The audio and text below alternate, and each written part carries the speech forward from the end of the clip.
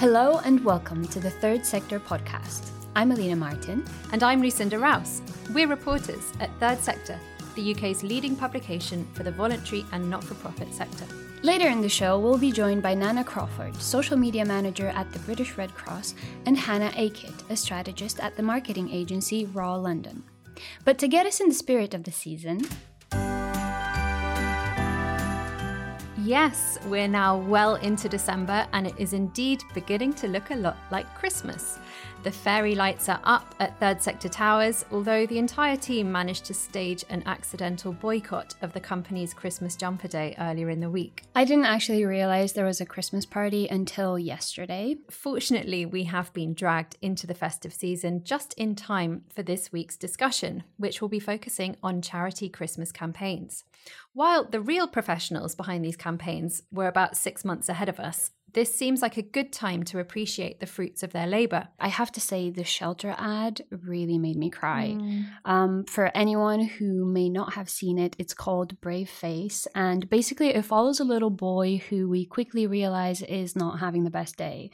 And all throughout the day, we see him practice a smile in the mirror, and whenever bad things happen, whether it's getting a bad mark on a test or the school canteen runs out of pudding, he just smiles despite things going terribly for him. And it's all very cute until we see him and his mum arrive at a dingy temporary accommodation. And in the very last scene, we see the mum crouch down and say to him, "This is where we'll be spending Christmas, darling." And he just does the smile that he's practiced throughout the day.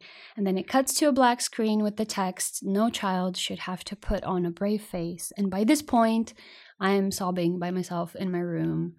It's heart-wrenching. It's such a good ad. How about you? Yeah, I also love that advert, and that little boy's forced smile is definitely the thing that stayed with me since the first time I watched it. And we are going to talk a little bit more about that advert with our guests. But as for me, after the past couple of muted years for in-person Christmas events, for me, it's got to be the Santa Dash. Have you come across the Santa Dash? No, but it sounds fun. Tell me more. Well, I have to confess I've never actually taken part in one myself, but I love the idea. It's a charity run with all participants in matching Father Christmas suits, most of them complete with beards. And Liverpool's Park Christmas Savings Santa Dash claims to be the biggest and longest running run, and they had about 5,000 participants this year. There are now numerous spin-offs across the country, and there's just something so irreverent to me about a bunch of largely female bearded Santas. I love it. It does sound fun. I personally am not a runner, but I would love to watch one or just kind of be surprised by one as I walk down the street. That sounds fun. Suddenly you're in a sea of Santas. Now it's time to introduce our guests for the week. Nana Crawford is the social media manager at the British Red Cross. She's been the brains behind numerous social media campaigns and strategies to help build brand awareness. She and her team have won a slew of awards, including Best Use of TikTok and Social Media Team of the Year at the Drum Social Media Awards. We're very happy to have her in the studio. Welcome, Nana. Thank you. I'm very excited to be here. And do you have a favourite charity campaign of the year? I do. For me, I think this year in particular, the campaign from Shelter has stood out for me. Same. It's really good. I think for what it was, for me in particular, was when it came on TV, I was in the living room with my daughter and I watched it and I didn't notice at the time because she was standing kind of lurking somewhere. Probably her hand in the cookie jar, just cookies. And she saw it as well. And she was like, "Why is that boy smiling when everything is really bad? Yeah. Like, why would he still be smiling if everything's really bad?" And it was the first time for me that I had this whole notion of like a charity campaign impacting my daughter. Yeah. And her questioning that was like, oh, okay, now I'm going to have to parent. Like, I'm going to have to parent and explain. And just, you know, she's not oblivious to what's happening in the world. But I think for her, it was because the TV advert has a young boy, it was relatable for her. She thought, this is someone my age that's going through similar stuff. So at school, you know, and then goes home and then the lockers and all that kind of stuff. And I think for her, she was like, what's happening here? So I had to sit down with her and kind of talk about how life can sometimes be really unfair. And it was a great chance for me to talk about Shelter, actually, and what they do. And then she was like, so charities help people? And I was like, yes. And she's like, I want to work for I'm going to start my own charity. And I was like, okay, great. I was like, what's your charity going to be? It's going to be a charity to help me. I'm like, that's not the point of a charity. But I like the motivation. But I think the reason it stood out for me is because it had a young boy and my daughter was able to relate. I think for other parents and I think for other people, it kind of opens the audience to a much younger demographic. You know, we talk about how people relate to people they see. When they see people like them, it feels relatable and relevant. That for me is what that advert did. And that's always stuck with me. And that made me want to donate because I thought that, you know, Shelter really hit the nail on the head in terms of making everyday situations that children go through relatable, but also making you think about those situations, and that if you see a child smiling, are they smiling through grief and smiling through pain and what's happening? Well, also with us today is Hannah Aikett, a strategist at the creative agency Raw London. She works with charities and companies to help turn insights into campaigns. And she previously worked at VSO and the British Heart Foundation. Hello, Hannah. Hi, guys. Thanks so much for having me. Well, thank you so much for being here. And instead of asking you for your number one campaign, could I go a step further and ask you to give us a quick roundup of your favourite campaigns of the festive season? Yeah, this is my favourite game to play at this time of year. And I have to say that Nana has definitely stolen one of them. I mean, the Shelter, the Brave Face campaign is just brilliant. Always so impressed by what Shelter does. I think they're really good at sticking to their bold and brave brand campaigning voice. And I think that finding sometimes a really emotional and kind of magic Christmas story out of that and that fits with that and works with that is quite difficult for them. So I think they did a really brilliant job with this campaign to find that kind of way into a more emotional Christmas story, and look at homelessness from a different angle as well. Some other campaigns that I've been really impressed with this year. I mean, would it be a Christmas campaign podcast if we didn't talk about the John Lewis advert? Oh, yes. I'm not sure it would. I'm not sure it would. I think, I mean, there's been lots of really positive receptions to it this year, more positive than ever. It really feels like they've kind of delved much deeper into a subject that really matters. It's really important. It's really relevant. They've kind of scaled back some of the CGI snow and kind of out their magicness of it and really brought it to reality. And it's something that we've noticed as an agency actually, is that quite a few brands and some charities even as well are scaling back the production of their Christmas adverts this year, I think, to meet the national mood and just show that, like, we get it. Stuff's really hard at the moment.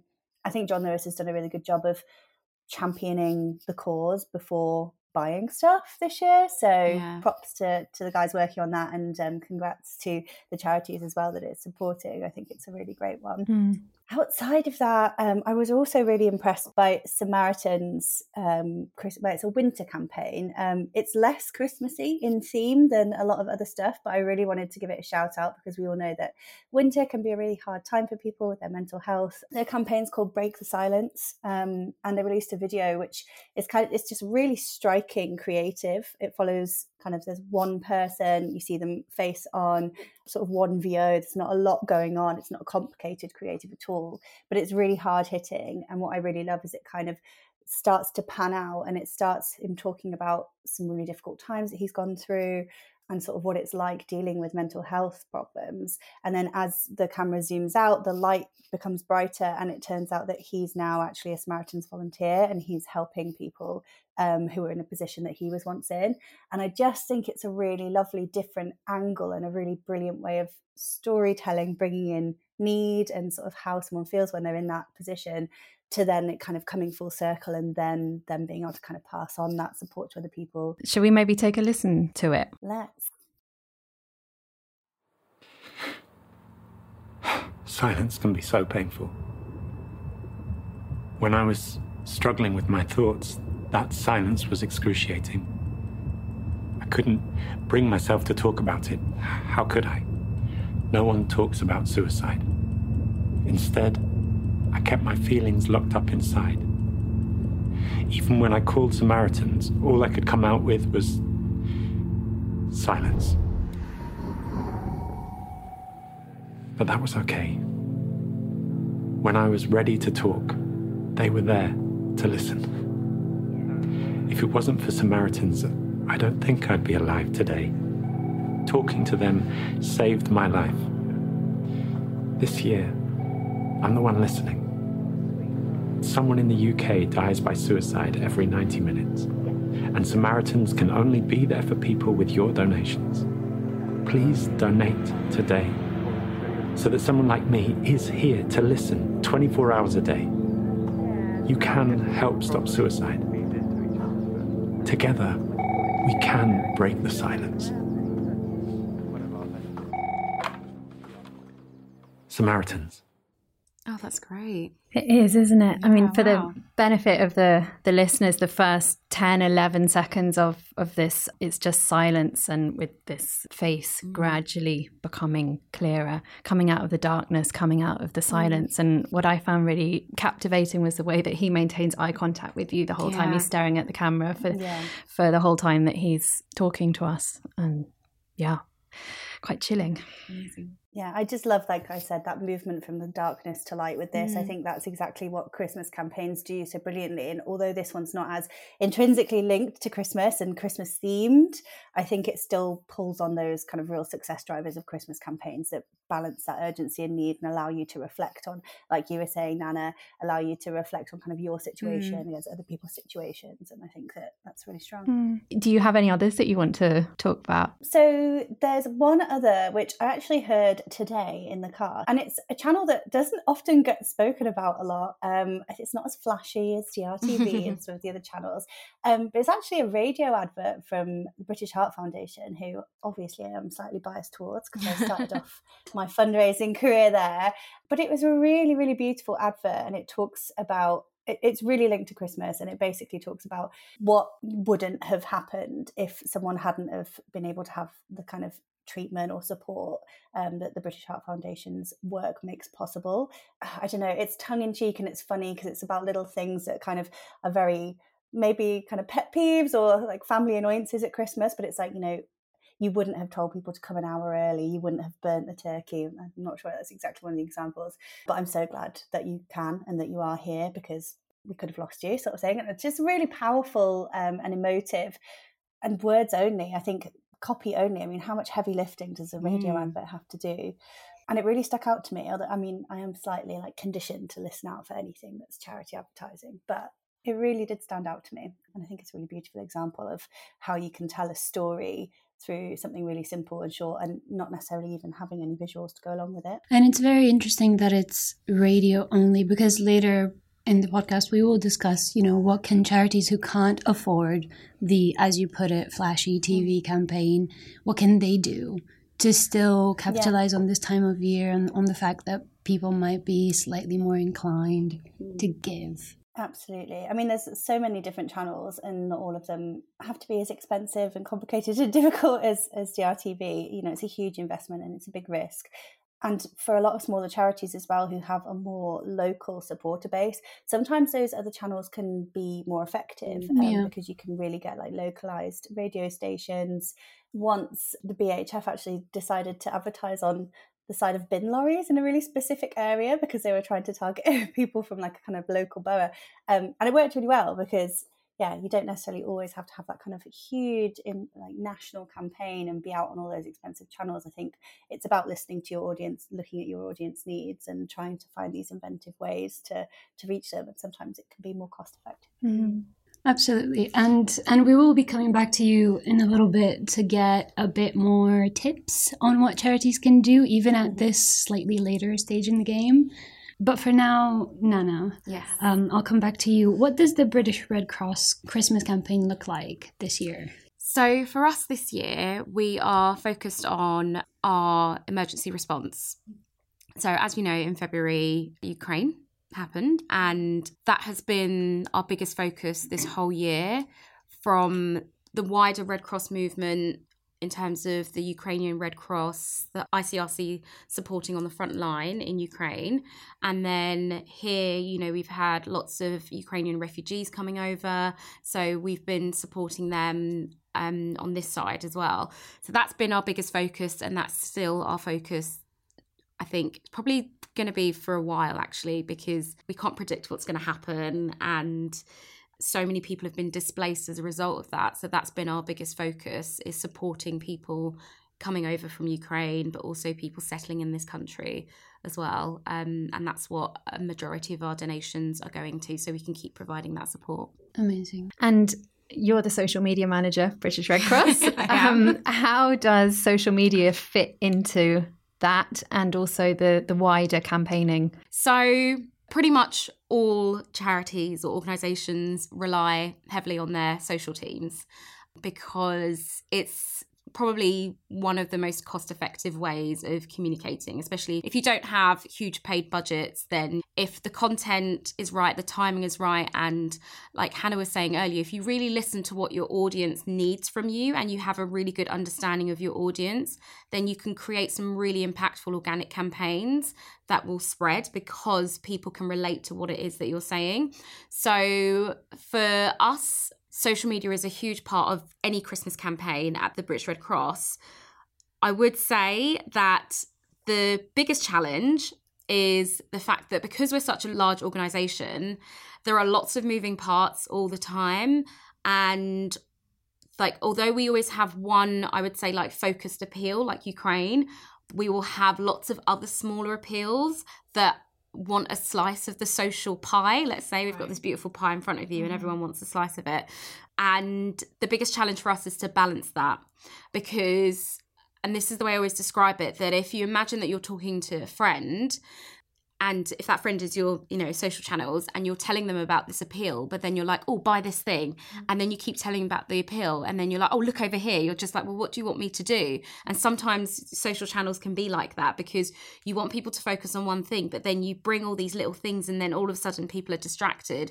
So it's my team's challenge that we take on full force to look at how we can talk about all the different things happening at the British Red Cross over the period of like October, November, December, so that not only are we trying to communicate what the organisation wants from us, but also we're listening to what people are liking on the channels.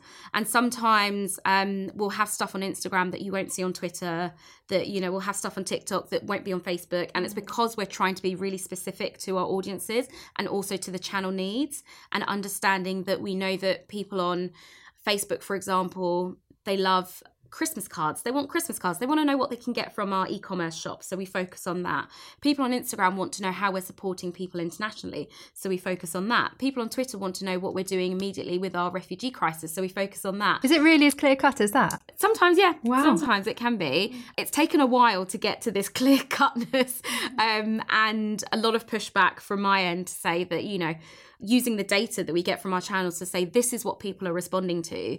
And if we want people to donate, if we want people to keep supporting us, we have to make sure that we balance that whole organisational telling, push, but also listening and understanding and responding to what people are saying to us on our channels. And so do you have different strategies to engage with social media audiences at different times of the year as well? So say now for Christmas, do you speak to people different than other times of the year? So I would say that throughout the year, we always try to be direct and bold when we need to be. So this is in particular to our refugee content. We'll always try and be educational, because we want people to always feel like they're learning and getting something from us.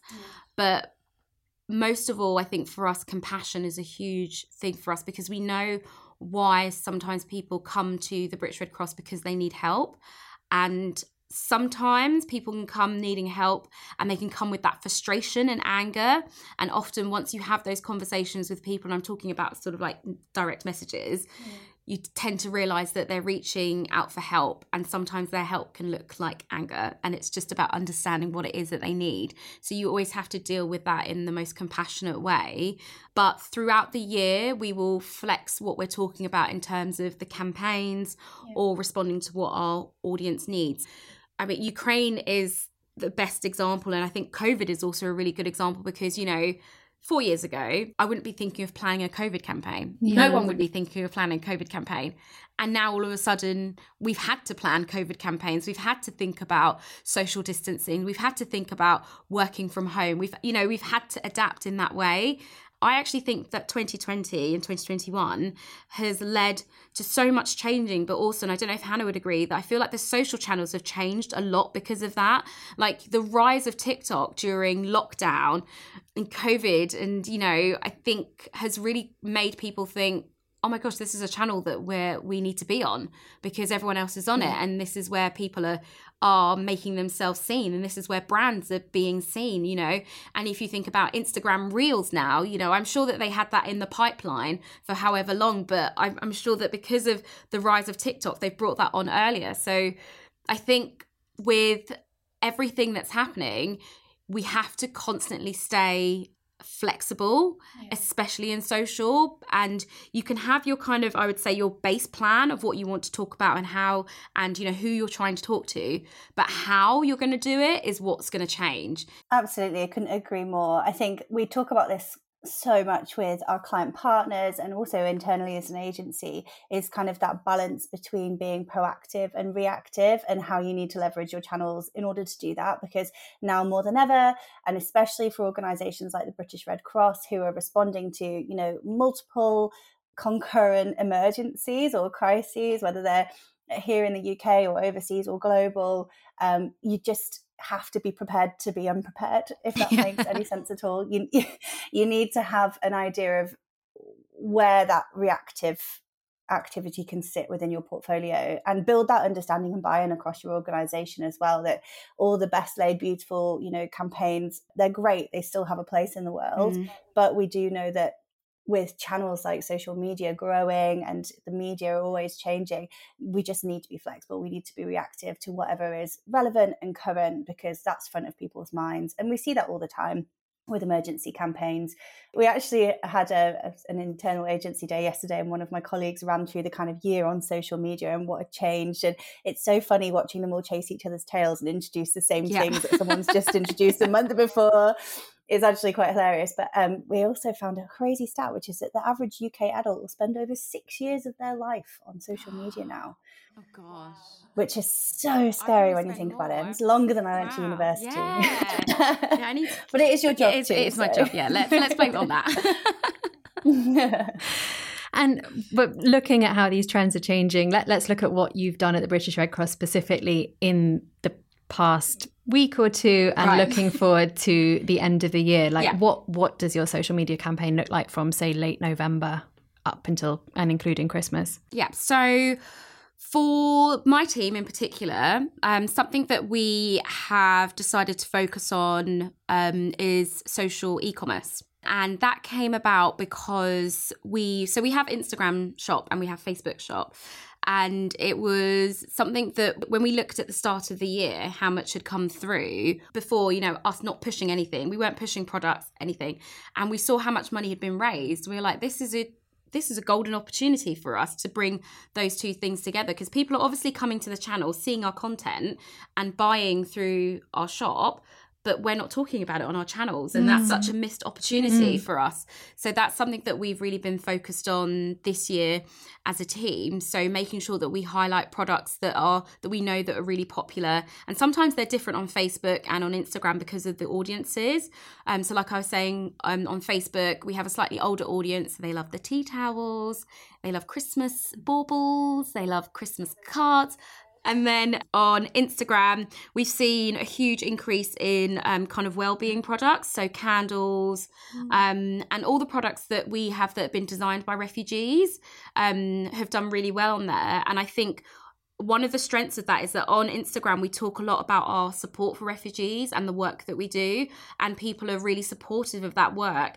And one way for them to be part of that cause is to buy those products that are designed by refugees, and they feel that they're not just buying like a random candle, but they're buying a candle that's designed by a refugee, and when you get it, it has a bit of their story on there. So there's more to it than that, and that's something that we've really been focused on from sort of like mid-November, and we're going to be following it right through until sort of like nearish December, because we also have virtual gifts which are perfect for people who with Royal Mail strikes and delivery and everything else. And last minute shoppers like me. Last minute shoppers like you, yes. So you've got some virtual gifts where you can support the cause and support individual appeals as well, which is really nice.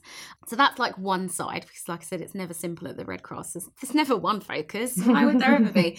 And then we've got gaming as well. We've got an incredible lead of gaming called Georgia Patton, who works at the Red Cross, and she's like the gaming expert, and we've really been experimenting with live streaming and gaming and raising money through that, and that's something that my team has been supporting her on with Jingle Jam, which is like an online fundraising, live streaming, gaming event that happens with Yogscast, and people basically game and raise money for charities. And with Jingle Jam, they have, I think, 12 charities that they support, and we're one of those charities.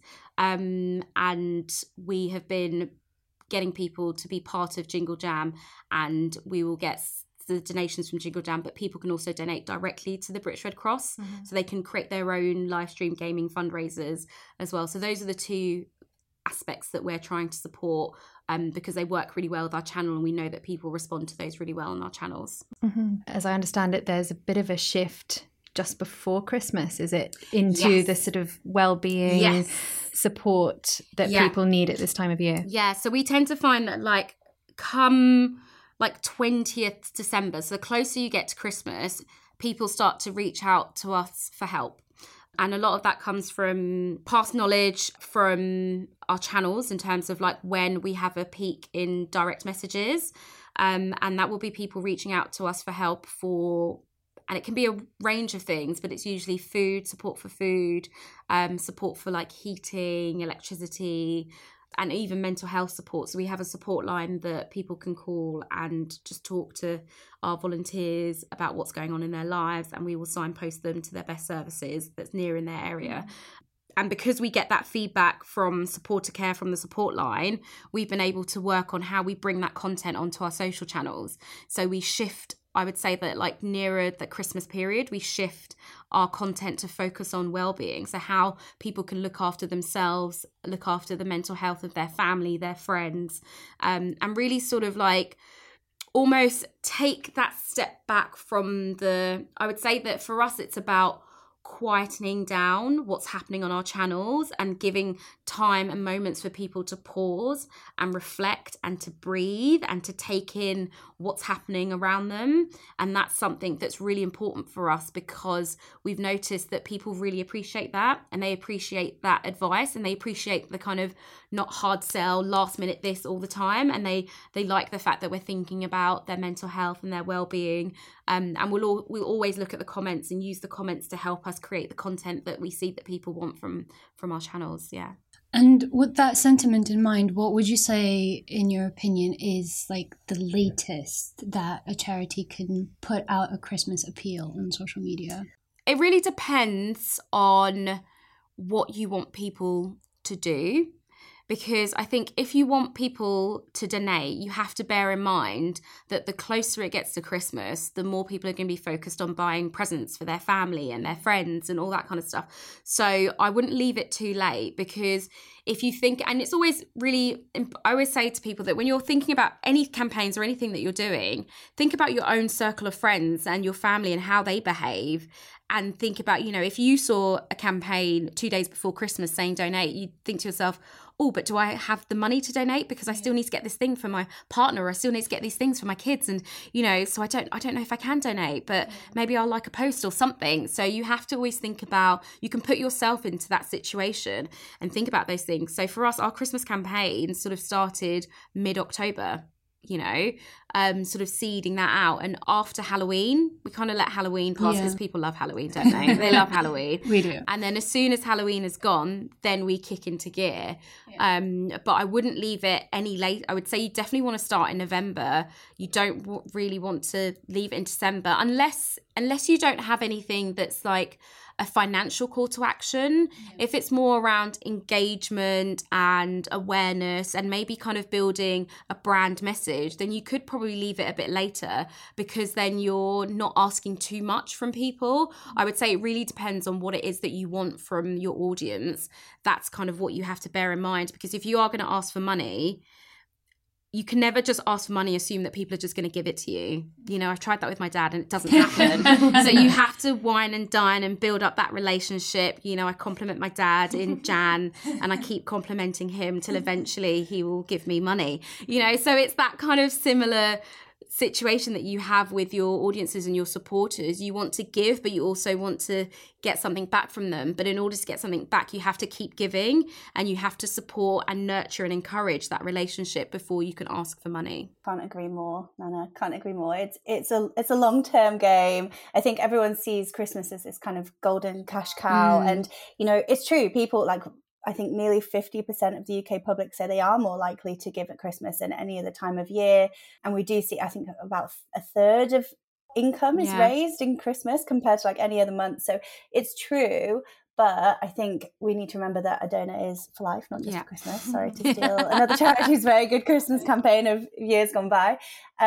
But yeah, you've got to think about that onward journey and that relationship that you're building and what that means. And I think it's really amazing. It's so nice to hear that you consider your supporters and your audience's well-being at this time of year. And that's reflected in your communications, because like you say, in the long term, that pays off, because look at where your brand is in their point of view. What's their attitude towards your brand as one that cares for them just as much as they care for you. And I think that that's what it's all about, really, building relationships. Yeah, 100%. And so you've got to be clever, essentially, in the way that you ask for your Christmas donations. And but it is striking. You said about a third, and it's from the Enthuse Intelligence quarterly research. They said that 34% of people who give more at Christmas say that they do so because charities are more active in asking people to give. So there's clearly potential there. So Hannah, we have a few weeks left until Christmas. Unfortunately, it's not part of my job to plan a Christmas campaign, because I know that you should be starting in May, and it would just be very unfortunate for my organisation if that were my job. But what tips do you have, particularly for charities with smaller budgets who are looking to make a fundraising push between now and Christmas Eve? Yeah, absolutely. I mean, it's never too late to ask, and you should never be scared of asking, as long as you're doing everything else right as well. So what I mean by that is, if you are going to leverage some of your own channels, things that are essentially free. I mean, they're never really free, are they? But, you know, emails, your social media channels, the phone. It's such an alien concept now, but you know what? That golden thing called surprise and delight, you know, if we're picking up the phone and speaking to our supporters at Christmas, and just remembering to do the other things as well as ask. So ask, fine, make it a really tangible and kind of meaningful ask, but also don't forget to have a two-way conversation with your supporter.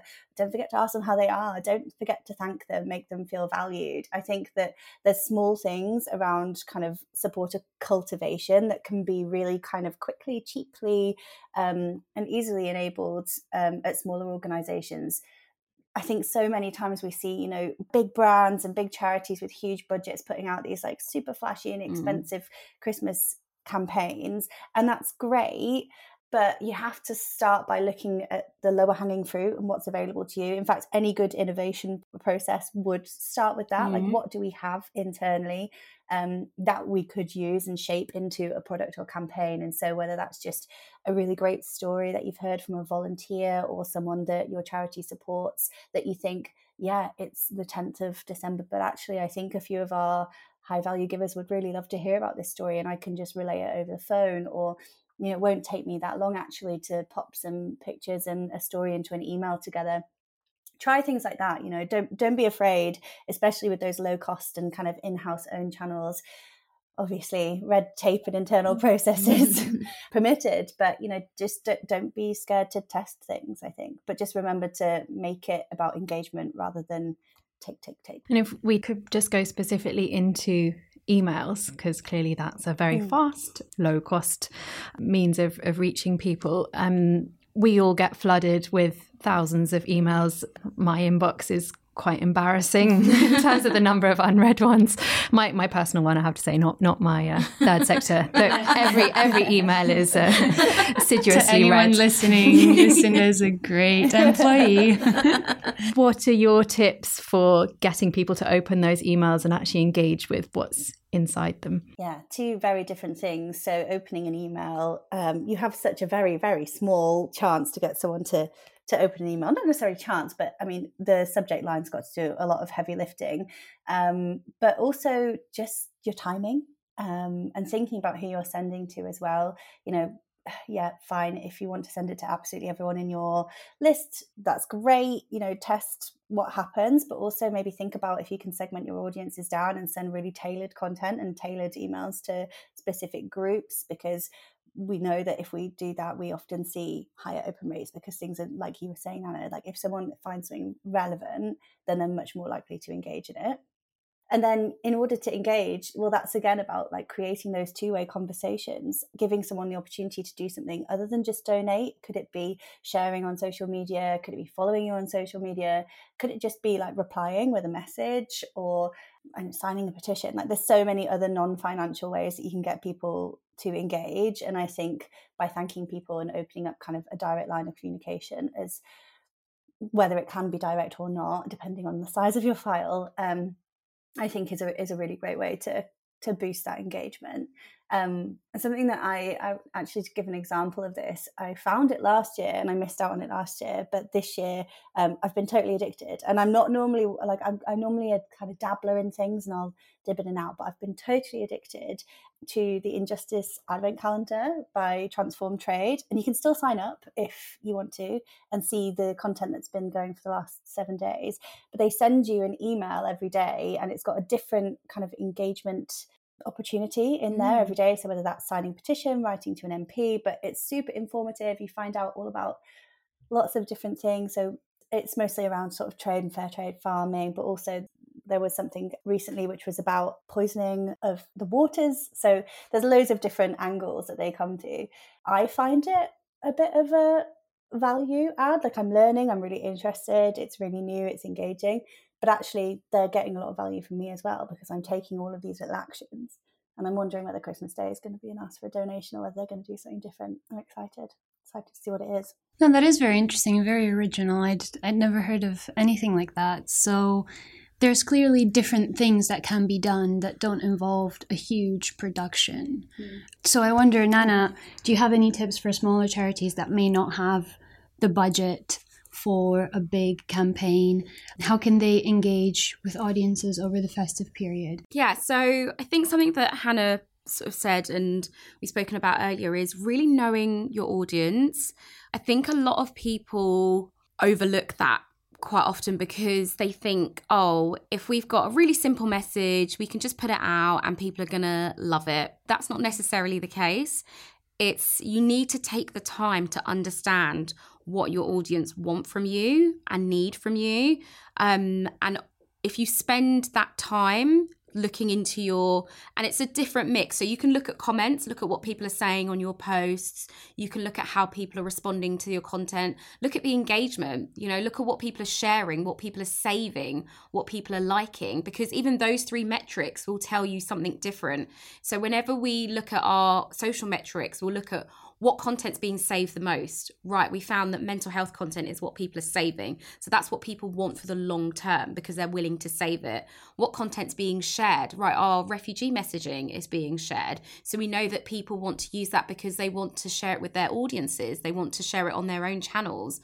So it's really important to look at those metrics separately. Like it's great, you can look at them all together and think, right, this content has great engagement. But when you look at the individual metrics, you start to kind of understand the strategy behind what you're doing. And I think if you invest some time looking at those metrics, then you can start to think, right, if this is the content that people are saving, then we know that people want to kind of keep this content. They want to come back to this content. So what more can we do to make sure we give them that kind of content? If this is the content that people are just liking because they think it's really good or whatever else, then, you can think about where's the best place for that and when can we bring more of that content in? So I definitely think it's about understanding your audience and understanding their behaviors and what they're doing with your content. And that will help you produce better content for your audience. And then if you've got a message that you really want to get across, then you can look at how can I get it across in a way that I know that people like. You know, don't be afraid to experiment with different formats as well. Like last year for us, Instagram carousels were big for us, and there was something that was our most saved content. This year, it's Reels. I mean, Reels are everywhere, but not just Reels in the sense of just chucking a video on Instagram, but Reels that have tips with voiceovers. You know, we get more saves on videos with voiceovers than we do with videos without voiceovers. And that's something that we will look into. I like the kind of nitty gritty detail of stuff like that.